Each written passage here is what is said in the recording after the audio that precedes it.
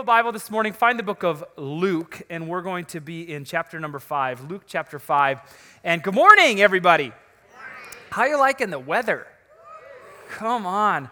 Yesterday, we were playing out in the yard, and my kids were so whiny. Anybody else? It's too warm. We need to go inside. It's too warm. We want to go watch TV.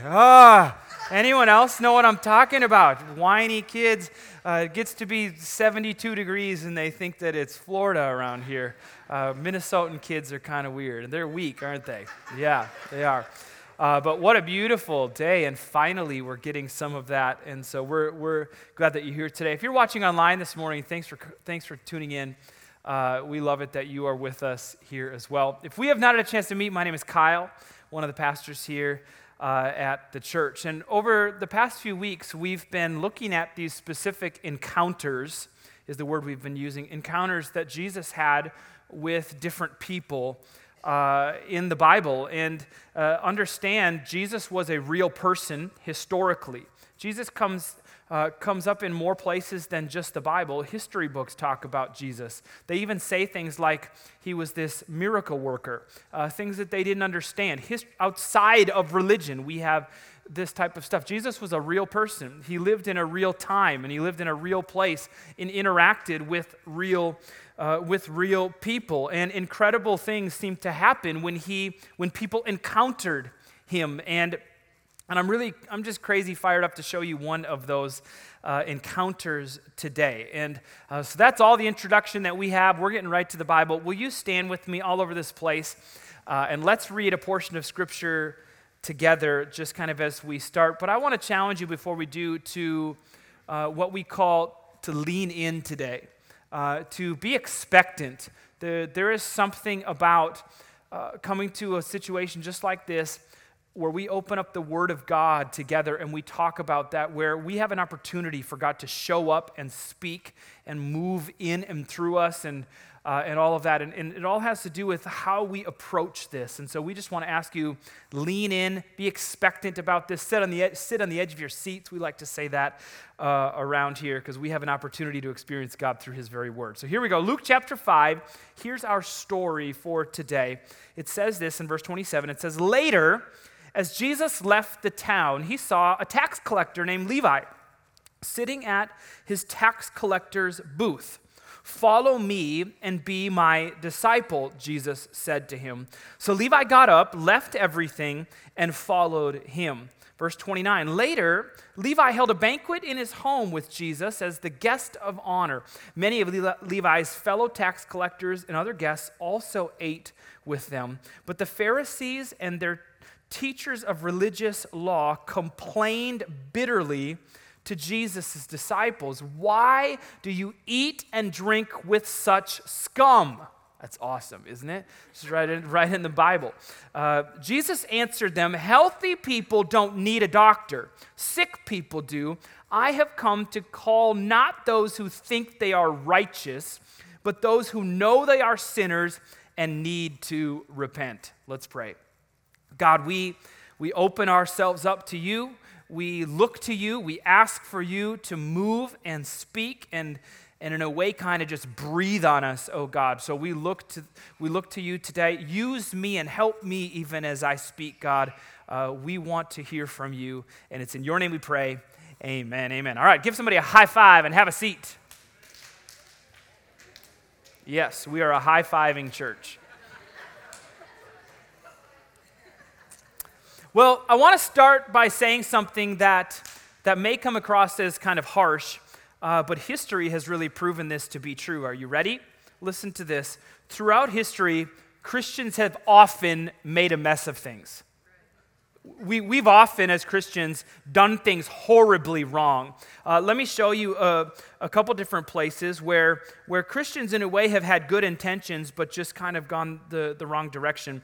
In the late 1400s, we have what is called the Reformation, where church really changed. Before that time, the Catholic Church had kind of taken over as the main Christian church in most of the world, and specifically in Europe. And Martin Luther would show up. This is the first Martin Luther, not Martin Luther King Jr., if you're confused about that.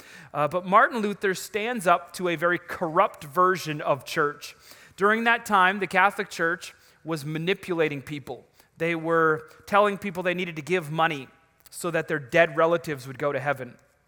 They were doing all sorts of things kind of shady underneath and behind the scenes. Martin Luther was a Catholic leader who goes on and he writes out this list of 95 ways that the Catholic Church was wrong, called his 95th thesis. And he takes this list and he nails it to the front door of a church. Eventually, he's going to be killed for this. This is going to start something very special. But he was addressing a situation where the religious Christians were way off from where they should be. 1692, the second one, Salem, Massachusetts. 2 girls, one 9 and one 11, were hung because they were thought to be involved in witchcraft in a historic event known as the Salem Witch Trials. You've maybe heard about this.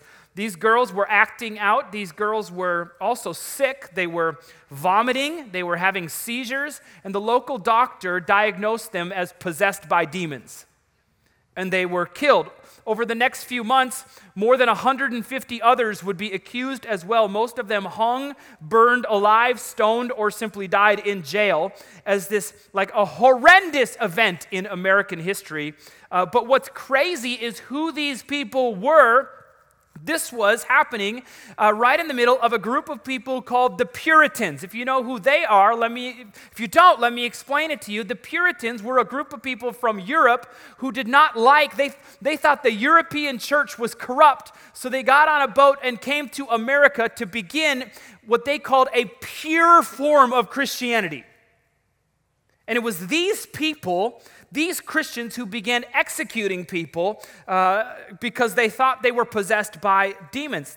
Then we have slavery in America, a horrendous stain on the history of our country. People were taken from their homes, shipped across the ocean, sold as property, and the so-called American Christians, understand, were right there in the center of this, even using the Bible to make their argument about how owning someone else was biblical. You may think of this as like American history. This is Christian history, is what this is. Then we have the civil rights movement filled with white Christians standing against black people voting, black people using the same drinking fountains and going to the same schools as white people. This is our history as Christians. These are massive stains in the history of, this is where Christians had good intentions, but they were just off. You understand what I'm saying? They were missing it. They were missing it big time. We'll come back to this in a moment. A few moments ago, we read a story where Jesus interacts with this man named Levi. Quick story, few verses long, but there is so much here, so much in this for us to learn. And so let's just go through these few verses one at a time, and we'll just sort of talk this story out a bit. So here we go, verse 27. I know we read this, but we're gonna talk it through. All right, it says, later, as Jesus left the town, he saw a tax collector named Levi sitting at his tax collector's booth. Follow me and be my disciple, Jesus said to him. It starts with the word later, which kind of implies that this is actually the second half of the story, doesn't it? Let me back up quickly and tell you what has just happened. Jesus is in this house, and he's teaching a whole bunch of people, and this crowd forms. In fact, the story says that they packed this house like sardines. People are trying to just get to Jesus and hear what he had to say. Well, these 4 guys show up carrying a man. They carry a man. The man is paralyzed. He can't move. That's what the Bible says. And they want to get him to Jesus, but there are too many people inside the house. So what do? They figure out how to climb up on the roof of the house. They dig a hole in the roof, and they somehow lower this man through the roof onto the crowd right there in front of Jesus. Well, this happens, and this man is lowered right in front of Jesus. Jesus stops, he pauses, and he turns to this paralyzed man who is laying on some sort of a mat, and he says, "Friend, your sins are forgiven." Well, there were these religious people, religious leaders who were in the crowd, and they start thinking like, who does this man think he is? Only God can forgive sins. And the story says that Jesus knows what they're thinking, and he says, why are you thinking these things? This is what the story says. And he turns to the paralyzed man and he says, get up, take your mat, and go home. The paralyzed man is instantly healed, stands up, walks out of that place. Everyone who is there is amazed, obviously, gives praise to God, saying, we have seen something incredible. But the religious leaders are offended and they're upset because they're embarrassed. And the very next verse is what we just read, verse number 27. It starts with later, or another translation just says, after this. So Jesus has just done this, and now he gets on the road. He's leaving this town, and as he's walking, he sees a tax collector sitting at what's called a tax collector's booth. Let's briefly talk about tax collectors and tax collectors' booths in the first century. During the time of Jesus, Israel was ruled by Rome, was ruled by the Roman Empire. There were Roman soldiers in their streets. There were Roman rules and Roman leaders. Are you with me? All right. Israel had been overthrown by Rome, and the result was that the Jewish people they were now forced to pay taxes to Caesar, 500 and some miles away in Rome. Understand, most of us here in America do not like paying taxes to America. Would you agree with me? Yes. Could you imagine being forced to pay taxes to some other country? As much as you hate paying taxes now, could you imagine being forced to? This would be like if Canada came and overthrew America, like the Canadians all marched down with their hockey sticks and I don't know, and they show up and they take over America and they force us to say A after everything we say. And then we now have to pay taxes to Canada. Okay, this is the picture here, a portion of everything you earn, like giving to this brutal dictatorship that is lording over you. Obviously, this does not sit well with the Jewish people. And many Jews were actually waiting for the coming Messiah. And their expectation for the coming Messiah was to free them from the Roman Empire, much like Moses freed them from the Egyptians years and years before. But this is the situation with paying taxes and tax booths along the road. But here's where it gets even messier. Are you with me? All right. 0 people are with me. Someone say, I'm with you. Okay, that's so much better. I like that. Okay, here's where it gets even messier. Though the taxes were paid to Rome, the tax collectors were actually fellow Jews. Can you picture this? These were fellow Jews who were working for the enemies. They were traitors. People hated them for that. But it goes a step farther because Rome, what they would do is they would find local Jews and they would say, hey, I tell you what, I want you to become a tax collector. What do you say? And the guy would be like, I don't know. I don't really want to be a traitor and be hated by everyone. And then Rome would say, well, I tell you what. This is how much money we need from you. We don't care how much you charge people. You charge people however much you want, and you can pocket the rest. So tax collectors understand what's happening here with a tax collector in the time of Jesus. We've got a Jewish guy working for the Roman Empire who is cheating and swindling and conning his fellow people out of money for his own personal gain. This is the tax collector. This is the man in our story. They were shady. They became rich by manipulating other people, their own people. That is who we have that day when Jesus shows up. And Jesus turns to that man, the man sitting in a tax collector's booth, the man who is swindled and lied and manipulated. And Jesus turns to him and he says, hey, come follow me. Come be my disciple. And verse number 28 just says, so Levi got up, he left everything, and he followed Jesus. And he follows Jesus. Quick question. What is everything in this verse? What is he leaving? I think the implications here is clearly his job, but it's even more than that. It's his lifestyle. It's his wealth. That's what he left. And spoiler alert, this is so crazy. Levi is going to eventually become Matthew, who is going to be one of the 12 disciples of Jesus, who's going to write the Gospel of Matthew, a massive book that we have in our Bible, and eventually he is going to be killed for his faith, for following Jesus. That's who we have in our story right here. Jesus says, "Come follow me." Levi leaves everything. Verse 29, later, Levi held a banquet in his home with Jesus as the guest of honor. Many of Levi's fellow tax collectors, can you picture the group? And other guests also ate with them. But the Pharisees and their teachers of religious law, these are the religious leaders of his day, these are the same people that just a moment ago, a story ago, accused Jesus of, "You can't forgive sins. Who do you think you are?" And they leave embarrassed. They show up now at this meal, tax collector's party, Jesus-honored guest right there, and it says they complained bitterly to Jesus' disciples. They're not even talking to Jesus. They're like muttering outside. Do you hear this? And they say, "Why do you eat and drink with such scum?" Why do you do that? Verse 31, Jesus answers them. It's funny because they're talking to the disciples, but Jesus just answers them. "Healthy people don't need a doctor, sick people do. I have not come to call those who think they're righteous, but those who know they are sinners and need to repent." Now that's our story. And what I want to do quickly is just kind of give you three observations that as I read this story kind of jumped off the page at me. We have three basic main characters or a group of people. We have Jesus, we have the tax collector Levi, and then we have the religious leaders. And so I want to give you an observation from each three of those. Write this stuff down as you're taking notes, okay? First, for the tax collector. His name is Levi, okay? We know him as Matthew.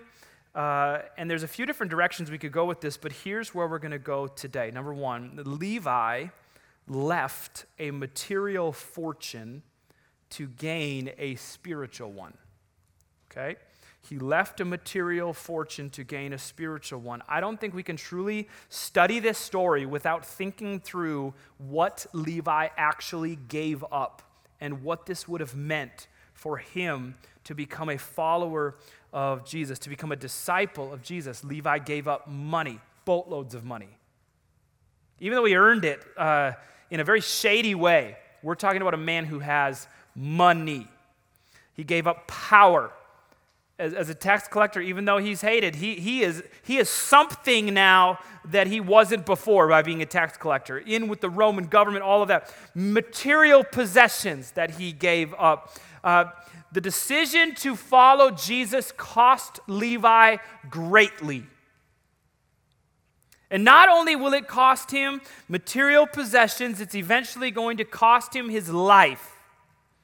Our story, in fact, simply puts it, Levi got up, left everything. Levi left a material fortune to gain a spiritual one. Jesus said it this way in the book of Mark, and don't gloss over this. This is tough stuff. Okay, he wrote this, or Jesus, the words of Jesus, "If any of you wants to be my follower, you must give up your own way. Take up your cross and follow me. If you try and hang on to your life, you will lose it. But if you give up your life for my sake and for the sake of the good news, you will save it." Now check out verse 36. "And what do you benefit if you gain the whole world but lose your soul?" We have this idea of abundant material possessions, but losing your very soul in the words of Jesus. Now listen to me. In my opinion, and I've been doing this for a long time now as a pastor, in my opinion, the number one thing that keeps people from truly serving God is wealth and material possessions. I see this over and over. Why? Because very simply, when you have more than you need, you don't really need God. And also, because you have the most to lose and the most to give up. And I believe this is why Jesus brings up money and he brings up material possessions over and over and over again in his teachings and in his interactions with people. Matthew chapter 19, which by the way is written by Levi, it tells the story of this man named the rich young ruler. Young man, wealthy man, comes to Jesus and says, Jesus, I'm ready to follow you. And Jesus turns to this rich kid and he says, okay, go sell everything that you have and come on, let's go.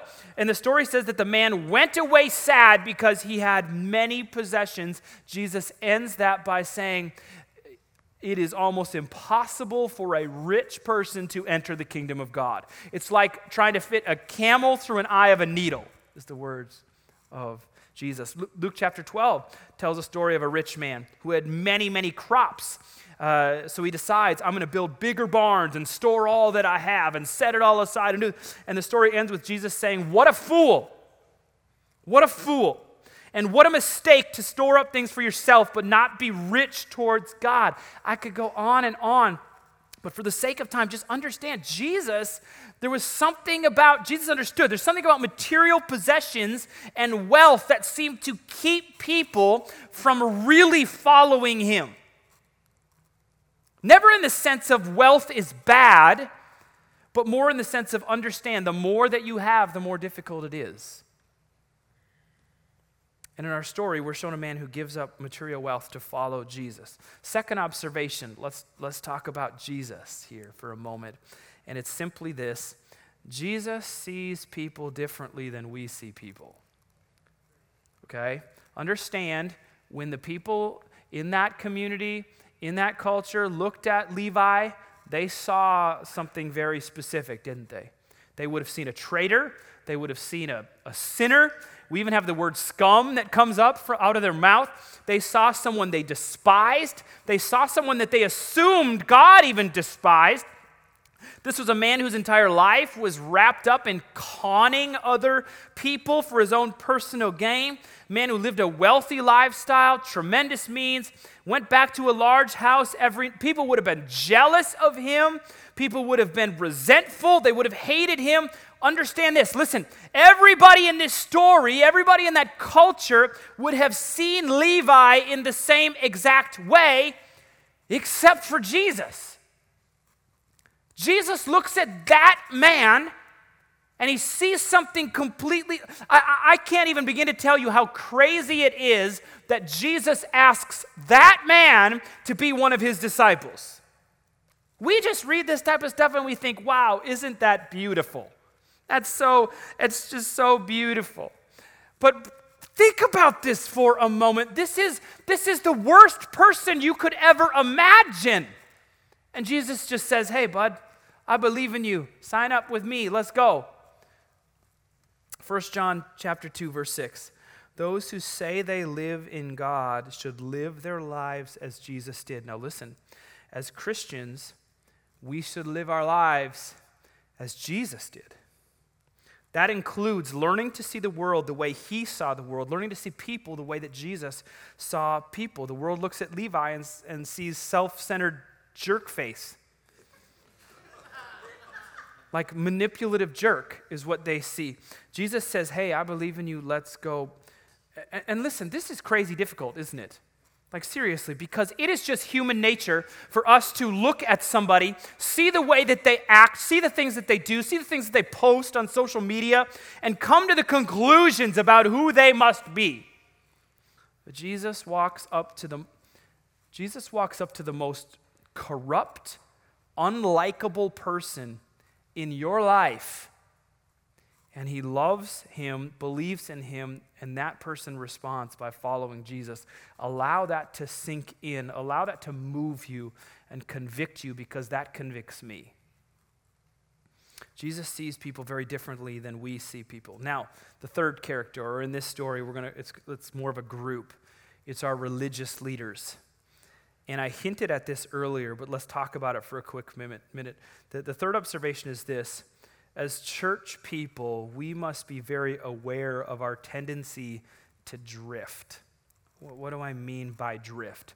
It's the idea that, for the most part, Christians have good intentions, and they mean well, and they truly want to honor God and prioritize him in their life. But for some reason, and I see this over and over and over again, for some reason, the longer a person is a Christian, the easier the easier it becomes for the main thing to no longer be the main thing. Do you understand what I'm saying?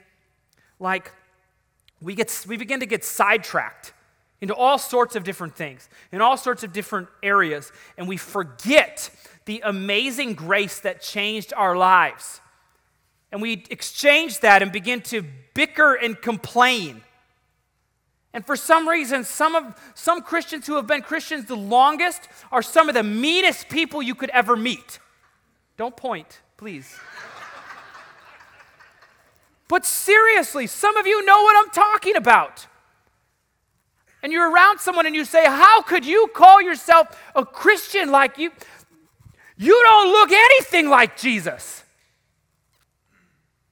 See, this is where we started. We started talking about the history of Christianity. People with good intentions who somewhere along the line found themselves drifting away from where they really should be heading. This is what we see in our story. Understand here, we have religious leaders. These are people who study the Bible for a living. These are people whose their role in this culture is to help people better live their lives for God.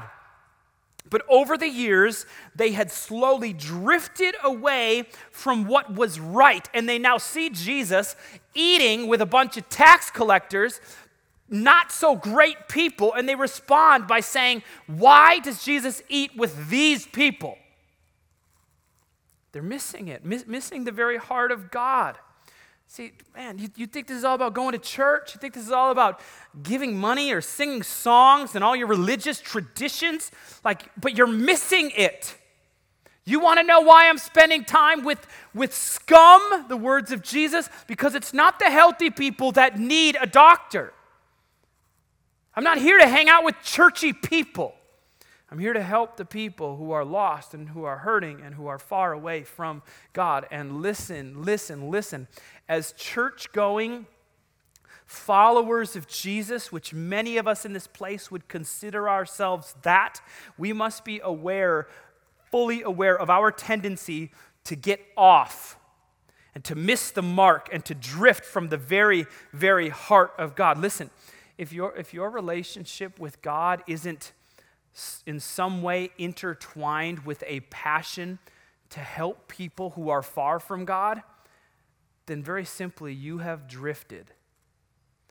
Because that right there is the very heart of who Jesus is and why he came. Luke chapter 19, straight out of the mouth of Jesus, the Son of Man came to seek and save those who are lost. The Son of Man came to seek and save those who are, that's the mission of Jesus. It's the reason he came, and it's the heartbeat of what it means to be a Christian. But we drift. And we think being a Christian is about going to church and doing nice things and saying prayers and singing songs. As Christians, we must be very, very careful. Please come and play the piano for me. She asked me not to say, Lydia, please come. But now I feel like I've ruined that, haven't I? This is not going well. Yes, she does not want you all to look at her right now. Before we go, I want to just take a few moments for just kind of a time of prayer and reflection. Will you stand with me all over this place? With stories like this, listen, with stories like this, what I know is that God speaks to individuals in different ways and at different times, and I want to leave room for that. The question I want to ask very simply is, what is God speaking to you about today? What is God speaking to you about today? Maybe you can relate to Levi. Maybe you've made a mess of your life. Maybe the decisions that maybe you're filled with all sorts of regret and all sorts of stuff from the junk that you've done and the places that you've been and the life that you have, listen to me here. Jesus didn't come for the healthy. And church shouldn't just be about Christians. If you are here right now, listen to me, and you are a mess, we love it that you are here because we are all a mess, or we're all a mess, or gonna be a mess. We're a mess. People are messy. Every single one of us. And we could go around this room and we could listen to the stories that people would tell us and say, wow, I went there and I did that and I'm so ashamed. And the things that I think about and the attitudes that I've had, the people that I've hurt, my life, I've messed it up. Maybe you're here today and you just feel that. And you feel that today. But see, God in His mercy has made a way, because the mess that we have made has destroyed things. In fact, it has destroyed our relationship with the one who created us. But God comes and He brings this perfect plan to bring salvation to messed up people like you and me. God sent Jesus. It's why He came, to be born a human being and to die for you and to die for me. And with no one looking around here for just a moment, just a time of privacy and reflection here before we go, maybe you're here today and you would just simply say, man, I have never responded to this Jesus, and I need to do that today. If that's you, will you just show me your hand? I just want to pray for you. Thank you. If you're watching this online right now, you can respond as well. Just responding to the message of Jesus, the hope that comes in Him, the forgiveness and the grace that comes through Jesus Christ. Anyone else in this place that would say, that's me? Church, can we just pray together? Everyone in this place, everyone online, let's pray this prayer. Pray, Father God, I give you my life. Thank you for sending Jesus to die for me. Forgive me of my sins and change my life. In your name I pray. Amen, amen. Come on, can we celebrate with those that maybe have made that decision today for the first time? Now, before we go, there are other parts in this as well. There are other parts. Some of us, God is showing us that you need to begin to see people in a different way. Some of us, you understand, and you are even right now willing to admit that you oftentimes come to conclusions and judgments about the very people that God created, by the way. And the mistakes of people should not cause us as Christians to write anybody off. We need to begin to see that. For others, we feel and we know that we have drifted. Religious people start muttering to themselves, and religious people, we mutter to ourselves. And we mutter to the people around us. This judgmental, mean-spirited attitude, it's not very much like Jesus. And as I close in prayer today, can I just kind of ask you to allow God to maybe work on your heart and work in your life and do something? We don't want to just show up at church. We want to meet with God and be challenged and changed. And so let's just pray together. God, we pray for you to do something in our hearts. God, I pray that as we look at this story today, where we see a man who was a mess, and we see Jesus who loves him and believes in him. And God, I just pray that we would see people and begin to see people the way that you see them, God. Change us, change our lives and our hearts, and align us more with you, oh Jesus. God, I pray that we would not be religious people who drift away from the main thing. In fact, God, I pray that if we are here and if we have drifted, Lord, I pray that something would pull us back to the center, and we would begin to make the main thing, God, that you care about people who are lost and who are hurting and who are broken and who are far from you. Let that be the main thing for us, because it's the main thing for you. Change us and challenge us and move us. Oh God, we pray. And Lord, I pray that as we walk out these doors today, that we would be just more aware of you and more in tune with you, that we would hear your voice and show people your love and tell them your story. And God, move us. God, we pray. And it's in the powerful, amazing name of Jesus. And everybody said, amen, amen. Amen.